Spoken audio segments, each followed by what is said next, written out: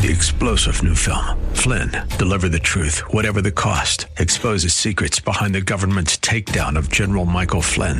Flynn knew what the intel world had been up to. He ordered the first audit of the use of contractors. This set off alarm bells. He told the truth. He was the most dangerous person for Donald Trump to hire. They had to get rid of Flynn. Flynn, deliver the truth, whatever the cost. Available now. Watch it today. Go to salemnow.com. salemnow.com. The Bruce Hooley Show podcast is brought to you by HemisphereCoffeeRoasters.com. Creating jobs and restoring dignity one cup at a time. Good coffee doing good. Learn more at HemisphereCoffeeRoasters.com.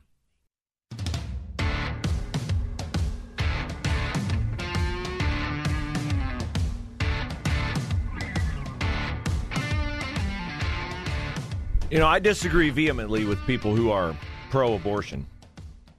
And I'm not very gifted at stating my disagreement with people in a tone that is inviting and inclusive. And I don't use inclusive there to snark it like I normally do, because it's normally a stupid word to use when you're talking about almost anything in the context in which it's used right now. But I was reading a story today on FoxNews.com, and I just feel so sorry for the person who wrote this. I can get very up in arms about it, but it calls us to keep in mind how evil those who have been gripped by the leading of Satan really is. The only way to explain how somebody could write what Washington Post columnist Kate Cohen wrote about the freedom that she has via abortion. She's mocking all faith-based arguments, which are, of course, grounded in the fact that God ordains every life and that he knows you before you're born, that he knits you together in your mother's womb. The headline on her story is, "How would you feel if your mother had aborted you?" Easy, I'd feel nothing. And her justification for saying she feels nothing is that a person isn't a person until they're born and, experience life. She says if it was a choice between her potential existence and her mother's freedom, she would choose her mother's freedom every single time. This is, that's just we can go into how wrong it is, but it's really just a miserable, miserable way to view what I hope, although I don't know if we'll get there, but we have become so enlightened on how evil slavery was. As I've experienced and heard all the rhetoric of the past, couple years where slavery is held up as this great sin of America and that we'll never be able to atone for it, or to atone for it, we have to give, money, and we have to advantage minorities now over people who, may be more qualified, all those things. You know the argument. I've become aware, thinking it through, how could that have even happened? How could one human being view another human being as inferior based upon their skin color? It's explained only by not lining up your approach to life with how God tells us to live in the Bible. I wonder, but now we all know how wrong that was. You really have to be a lunatic to defend in any way, shape, or form slavery. Or to carry forward those attitudes into society today. I wonder if we will ever get, as a society, to the point where we view abortion the way we now view slavery. Once it was, okay, it's never been unanimously okay in the United States to abort babies. There have always been a loud protesting group of people who've talked about how evil it is. But there have always been a small, growing, but small initially, minority of people who said, it's progressive. It's the right thing to do. It's enlightened. As we learn more about fetal development, we understand, of course, that abortion is what the people initially opposed to it have always said it was. It's murder. It's the ending of a human life. It's the ending of a human life before it takes human form, but it is the ending of a human life.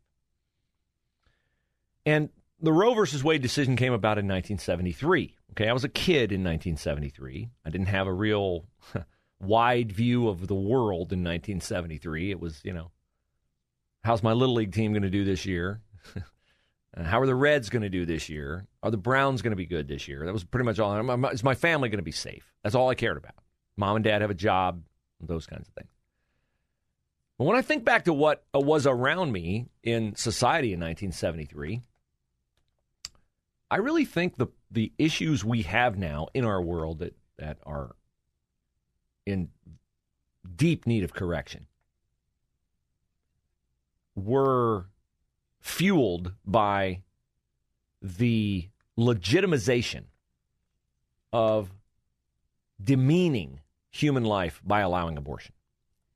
If you think about the 1970s, followed what? The 1960s. What was the 1960s? It was the free love era. If it feels good, do it. All those kinds of things. The devil made me do it, right? Absolving ourselves of our own personal blame for things that happen. No, the devil made me do it. I didn't do it. The devil made me do it. If it feels good, do it. Whatever makes you happy, right? If it feels good, do it. That was the 1960s. And then the 1970s, when the Supreme Court of the land affirms that, you can get rid of that life. And it's okay.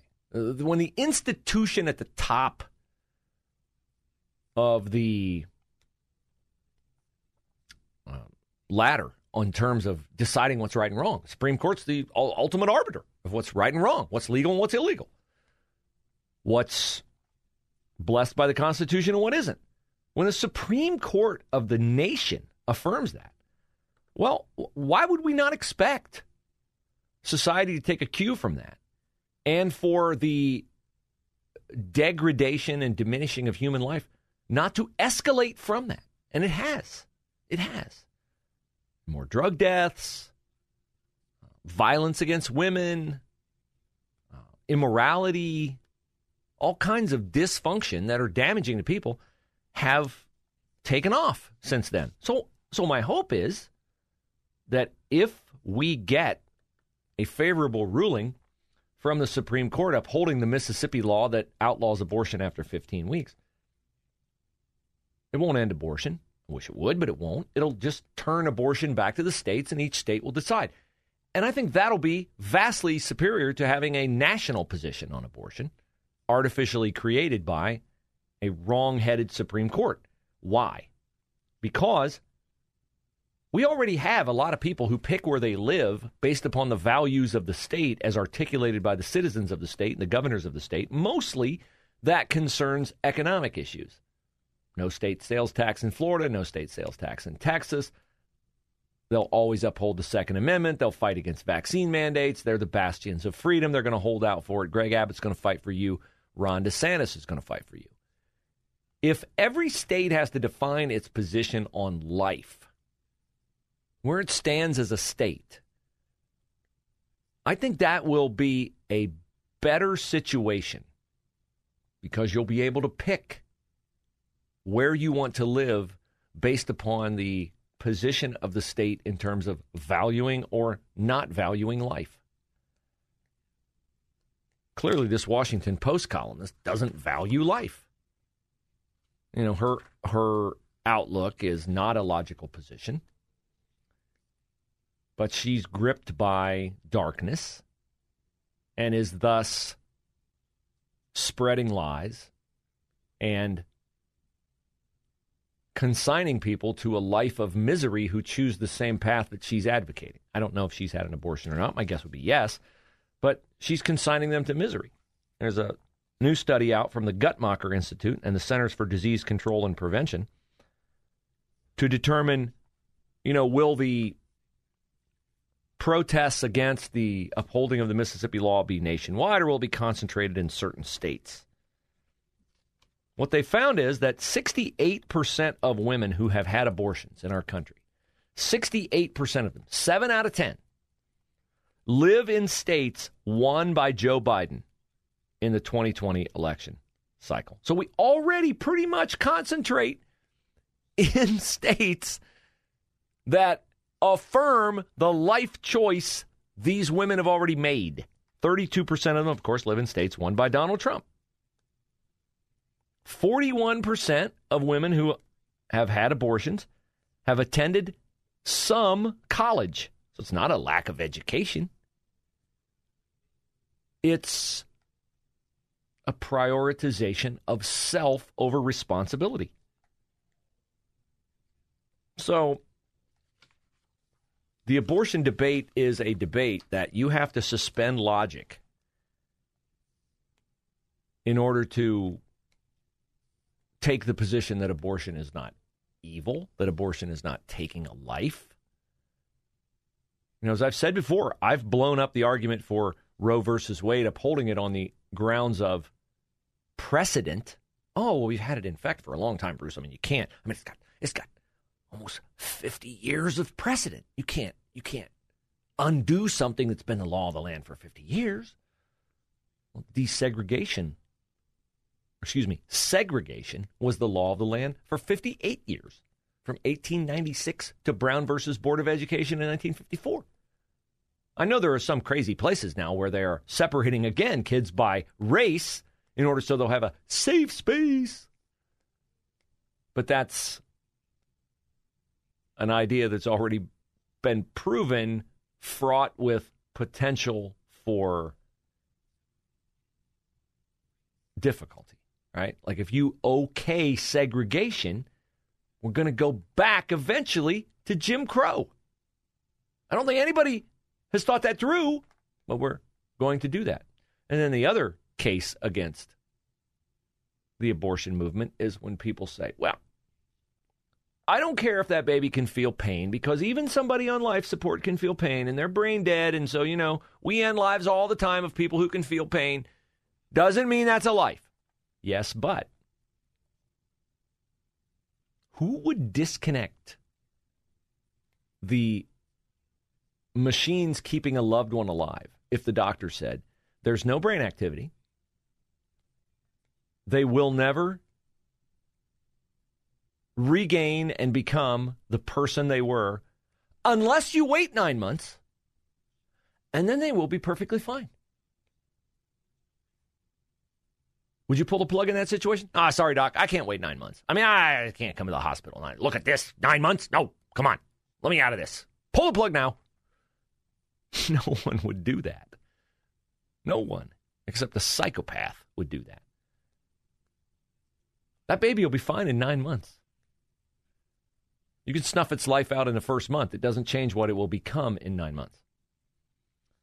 So the pro-life position is a truth position. It is a compassionate position.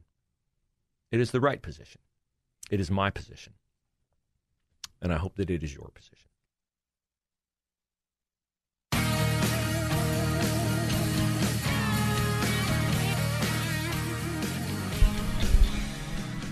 I've heard stories like this before, so it's not the newness of it that causes me to bring it to you. But it is reflective of a curious phenomenon that I noticed during the Jussie Smollett trial. First, the story out of Seattle. Employees at a Seattle-based Planned Parenthood affiliate were recently outraged when an upper-level executive repeated the N-word while quoting a donor who had used it. The epithet sparked outrage, which ultimately led to the removal of the Planned Parenthood executive because they felt her quoting someone else saying the N-word brought into question whether or not she truly supported minorities. Okay, so the N-word, a very controversial word, a word that has unique powers. Okay? It's a word that should never be used. because it is I can't even think of the right way to state how unflattering it is of the person saying it. See, my view of racial slurs is that while they are damaging to those who hear them, they are more defining of the person who uses them. It indicates how small-minded and how just utterly bad the person is who says them. The people who they are directed toward give power to the people saying them by the way that we viscerally react to them. Why would you give power to someone who has already exposed himself as an unthinking person by saying such a word?